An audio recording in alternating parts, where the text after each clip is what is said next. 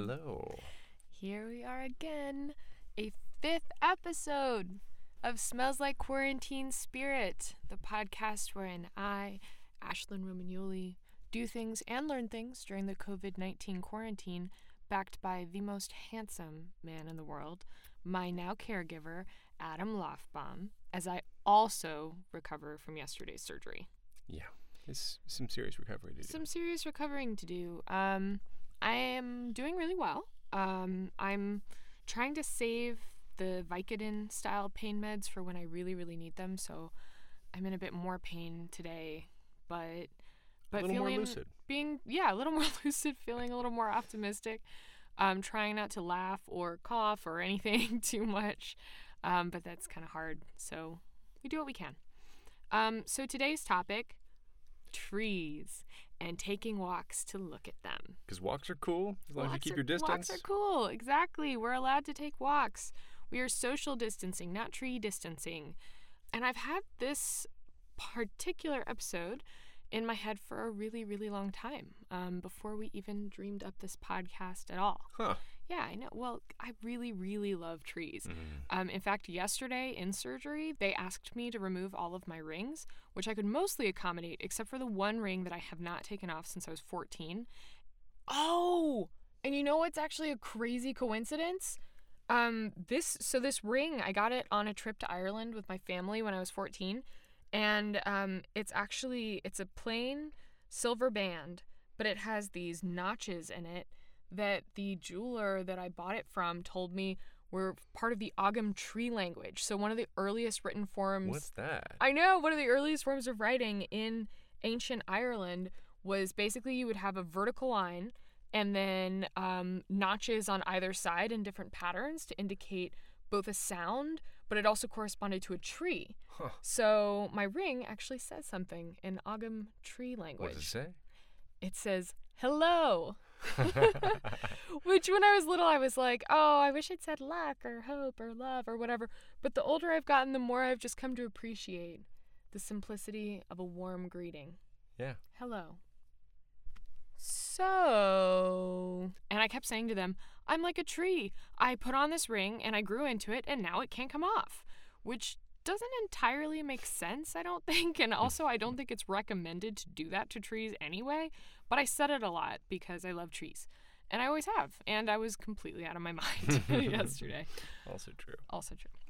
I remember being a little kid and reading a couple of books about trees that, basically scarred me for life, if you really think about it. Because, to be honest, the way the climate crisis has been going, I really just can't believe that we knew enough about how terribly we've been treating our planet and our trees for so long that it was already distilled into a children's book when I was just a little youngin', and we still haven't really done that much about it. Kind of crazy. Kind of depressing. Pretty sad. And the obvious books of this type are, of course, The Lorax by Dr. Seuss and The Giving Tree by Shel Silverstein, which I know has a massive beloved following, including countless hipster tattoos, but controversial opinion here, I'm not sure I'm totally on board with that message as an adult. I loved it as a kid, but looking back on it as an adult, that little kid was like a fucking taker. People, you have to take care of yourself a little too. Don't just give and give and give until you have nothing left because some douchebag keeps asking you. Did he even fertilize that tree once? Nope. No. Ugh. Love that unconditional just seems kind of unhealthy to me. It does indeed. Gonna say that. Anyway, rant aside, my personal favorite tree book, though, was, I think, a pretty obscure one called The Wump World. And no one I know has ever heard of this, which is why I think it's obscure. But it was written in 1970, so before the Lorax, but, who's counting? We need as many books as we can on this. By a writer and an illustrator named Bill Peet, who worked for Disney back in the really early days. I think he worked on Snow White, actually. Anyway, I haven't read this book in forever, but the basic story that I remember, and is seared into my brain, is something like this. There are these adorable little creatures called wumps who live in this pastoral paradise. They basically look like little capybaras, like little cute little mammal dudes, kind of like tiny moose as well. I don't know, it was weird. But anyway, they just womp around all day on their pretty little planet. And then these really nasty aliens who look suspiciously like humans, but they're like bright blue, show up and colonize the planet, forcing the Wumps basically into refugee camps in the caves as their homeworld is bulldozed and built up, and the water polluted, and the air dirtied and grossified, until even the aliens can't stand it anymore. And then they send a scout out to a different planet that isn't yet totally fucked up, and the evil aliens just pack up and leave. And the strongest image that I remember, and this image that like haunts me to this day, is this cautious little Wump just like making his little Wump way out of these horrible caves, sniffing at a single little green plant that's poking up through this concrete wreckage. But the words on that page kind of underscored the fact that despite this like little image of hope, the Wump world was never going to be the same again. Yeah. It's very sad. Yeah, it's kind of dark for a kid's book, I guess. But I think it's an important message because we're going through this right now, both with this virus and how we're treating our planet. Like, things are not going to be the same after all of this. So it's dark, but it's necessary. But anyway, sorry. I don't want to take it to too dark of a place for our podcast. I'm going to go slash my wrist. No, don't say that. Never say that. So anyway, I love trees and I love plants, even if I don't have quite as green a thumb as I'd like. And I knew my best friend Kat and I were going to be very best friends forever when she told me that her best friend growing up was a tree. Sorry for sharing that, Kat. But the reason I'm bringing up trees today in particular is because of my current somewhat inhibited condition has meant that when Adam and I take our daily walk outside, which is still recommended to me to prevent clotting post-surgery, we're doing it at like a half or quarter speed to accommodate all my stiffness and pain. So this means that we're getting to spend a lot more time soaking in the big, beautiful, beautiful old trees in this neighborhood. My neighborhood, I think one of the biggest things that hit me in the early days post-tornado was the fact that the trees are almost all gone. And it really breaks my heart, and I can't wait to get back to East Nashville and start planting as many natives as I can. Sugar maple, oaks, dogwoods. We got plants. We do. So that's what we're recommending for today. Remember, again, we are physically distancing from other people, not from trees. You can go for a walk. You can hug a tree. I cannot hug a tree right now because I can't hug anything because that would hurt really bad. But some fresh air will do you good. Indeed. All right, so let's talk about some cool things I have learned about trees lately. Did you know, Adam, that there is actually no official scientifically agreed upon definition of a tree? I did not know that. That's crazy, right? So even in a strictly botanical sense, it turns out there's like a lot of subjective criteria working here, which seems kind of crazy because I feel like we can all sort of imagine a tree and come to some conclusion about, what we think is a tree and what we think is not a tree, but almost every definition excludes something that you would think of as a tree. So like if you try to put on a height minimum, you lose a bunch of little trees and like bonsai, whatever. If you demand wooden bark from your trees, you would lose out on a Joshua tree and palm trees. If you want them to have to produce seeds, you miss out on these like cool giant ferns from the southern hemisphere who reproduce with spores. Wow. Okay, so according to Wikipedia, though, in its broadest sense, a tree is any plant with a general form of an elongated stem or trunk, which supports the photosynthetic leaves or branches at some distance above the ground. Okay, so that's like the overall broadest definition we can work with, so, that's pretty cool. So right now, I'm reading 2 books about trees. One fiction, one nonfiction. And I know we told you in episode 1 that we have a lot of books in the house, but seriously, we have so many books in the house that we have multiple books about trees. The nonfiction work is called The Hidden Life of Trees by Peter Wohlleben, who, as far as I can tell, is basically an Ent, like from Lord of the Rings, the tree shepherds. Mm-hmm. I'm just going to have Adam read his whole introduction to this book. It's not too long, don't worry. So you can just get a sense of how fascinating and majestic this book actually is. Oh, here we go. All right, so introduction. When I began my professional career as a forester, I knew about as much about the hidden life of trees as a butcher knows about the emotional life of animals. The modern forestry industry produces lumber. That is to say, it fells trees and then plants new seedlings. If you read the professional literature, you quickly get the impression that the well-being of the forest is only of interest insofar as it is necessary for optimizing the lumber industry. that is enough for what foresters do day to day. And eventually, it distorts the way that they look at trees. Because it was my job to look at hundreds of trees every day, spruce, beeches, oaks, and pines, to assess their suitability for the lumber mill and their market value, my appreciation of trees was also restricted to this narrow point of view. About 20 years ago, I began to organize survival training and log cabin tours for tourists. Then I added a place in the forest where people can be buried as an alternative to traditional graveyards. I want that. And an ancient forest preserve. In conversations with the many visitors who came, my view of the forest changed once again. Visitors were enchanted by crooked, gnarled trees I would previously have dismissed because of their low commercial value. Walking with my visitors, I learned to pay attention to more than just the quality of the tree's trunks. I began to notice bizarre root shapes, peculiar growth patterns, and mossy cushions on bark. My love of nature, something I've had since I was 6 years old, was reignited. Suddenly, I was aware of countless wonders I could hardly explain even to myself. At the same time, Aachen University began conducting regular scientific research programs in the forest I manage. During the course of this research, many questions were answered, but many more emerged. Life as a forester became exciting once again. Every day in the forest was a day of discovery. This led me to unusual ways of managing the forest. When you know that trees experience pain and have memories, and that tree parents live together with their children, then you can no longer just chop them down and disrupt their lives with large machines.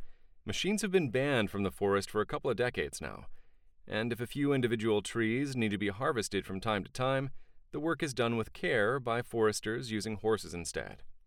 A healthier, perhaps you could even say happier forest is considerably more productive, and that means it is also more profitable. This argument convinced my employer, the community of Hummel, and now this tiny village in the Eifel Mountains will not consider any other way of managing their forest. The trees are breathing a collective sigh of relief and revealing even more of their secrets, especially those stands growing in the newly established preserves, where they are left completely undisturbed. I will never stop learning from them, but even what I've learned so far under their leafy canopy exceeds anything I could have ever dreamed of. I invite you to share with me the joy trees can bring us. And, who knows, perhaps on your next walk in the forest, you will discover for yourself wonders great and small. Okay, so I dare you not to order this book immediately, right? Pretty magical. It's so magical. I picked up this book at my sister's house. Hey, Nina. A couple of weeks ago, and I just had to have one for myself. Also, want to do a quick shout out to my sister for sending me a freaking amazing care package for my post-surgical sadness. It's a box, I think from REI, of all this outdoorsy stuff that was designed and created by women, and one of the things is this candle that smells like Yellowstone. It smells so it's good. Got this really beautiful cedars. So we're sniffing on that right now. Anyway, I simply had to have one of these books for myself. I mean, how fucking magical was that intro? And then the first chapter alone is another whammy. Trees have friends. Yes, trees have friends. Tree friends, too, not just little kids like me and Kat. Wollenben observed the remains of a stump long ago felled and dissolved into nothingness. But it had several little nodules remaining that looked like stones but were actually, in fact, live pieces of wood, like a tiny little bit of the remaining tree. And it appeared that it was being nourished by other trees in its area, by, like, interconnected root systems. Yeah, so, like, not all trees get this treatment, just, like, a few of them, which Really? indicates that some are more favored than others. Huh. So in that way, a copse of trees can keep a favored loved one alive, well, functionally forever, as long as the forest is undisturbed. Wow. So, like, yeah. It's like a memento of the tree? No, it's like little pieces of the tree that, like, they keep alive. They keep pumping nourishment into it. Wow. Even after it's been cut down. That's amazing. I know. It's amazing. And even if they aren't interconnected by roots, trees can communicate with each other in other ways. So it's been documented that, I think it pronounces acacia? Acacia tree. Acacia trees, if they're being nibbled by a giraffe, they're going to start pumping toxins into their leaves to make them taste bad. Now, that is cool anyway. But what they also do is release a gas compound into the air that carries to other acacias in the vicinity so that those ones can also release that nasty tasting compound before the giraffe even gets to them. Whoa, heads up, guys. I know, it's like empathy. It's like trees having empathy because, you know, if they're just like growing for themselves, why would they care if like their fellow trees got eaten? In fact, you'd think that they would encourage it. Yeah. That's cool, right? Yeah. So, okay, not to take it to another dark place again, but I'm going to. One thing that kind of disturbed me a little bit about this was how important forest systems are. And I realized how few trees I get to actually see in forest systems. So as we were taking our very, very slow walk today, even as I was appreciating the beautiful trees, I also couldn't help but wonder, are they lonely? Are they dysfunctional? Would like a tree from a suburban yard be considered by the forest as we consider like Jeannie the feral child raised away from human contact? Yeah. Yeah. I can imagine right? so, yeah. You know, we've got the little pine grove. I bet they're a lot happier there together. They've got That's friends, true. right? We have a little pine grove outside. Yeah. I hope they get along. Do you want to tell the story about that patch of pine trees? Oh, the patch of pine trees. How I became friends with them.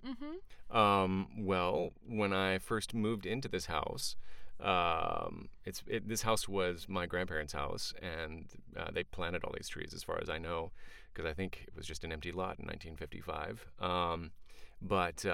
Yeah, one night I was hanging out and smoked a little doob by myself, and I got inspired to walk around to all of the trees and give them a hug one by one to get to know them, you know, introduce myself, and just had a little moment with each tree on the property. It was really nice. Yeah. It was kind of, yeah. Did they welcome you back? I think, I felt welcomed, yeah. I felt embraced by the trees. Good. So, yeah, Love that. yeah, it was cool. It's a very hippie thing to do, but. Yeah, that's cool now. And it's legal in many states And now, it is too. legal in many states. Not in this one. But Not in this one yet. Not yet. We'll get there. Or is like planting a grove like that, tree by tree by tree, kind of like how when I adopted Ziggy Stardust to be friends with Casanova, and then they never really became friends. But I Right. think they love each other. Yeah. But they're in a not way. like family? I don't know. Interesting. I don't know. Wow. I don't know. I think a lot about trees now. But Mhm. anyway, I really can't recommend that book enough. I'm not quite finished with it yet, so I'm sure there's way more to discover. But I'm also going to plug one other book that I just started reading called The Overstory by Richard Powers. It won the Pulitzer Prize, so you've maybe already heard of it, and I'm the one behind the times on this. But it's basically a novel told through the filter of tree stories.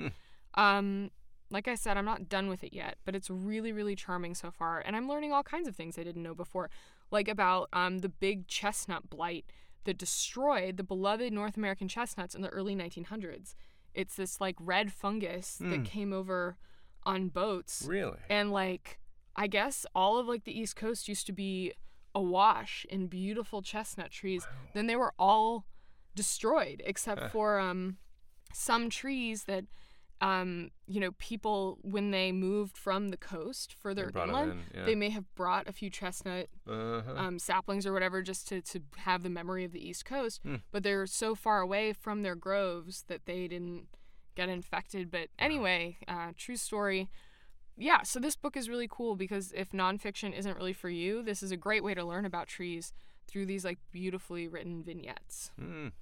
Fantastic. Yeah. So, I guess we can end this episode with a quote from maybe the most famous book about trees. I never saw the Lorax movie. I Did saw you? that, yeah. Oh, you saw the movie? Yeah. Weird. Yeah. I never saw the movie. I but enjoyed it. It was good? Yeah. Oh, okay. Well, I was a fan of the book, so nothing would make me happier than to hear Adam read this most famous line from that book. I am the Lorax. I speak for the trees. I speak for the trees have no tongues. And I am asking you, sir, at the top of my lungs, oh, please do not cut down another one. Now, as we have learned, trees may not have tongues, but they do talk. So And they laugh. And they laugh. My Oh, very name, Laughing Tree. that's true. Adam's last name means laughing tree. How cute is that? But, good night. Good night. Be well. And laugh a little. And hug a tree.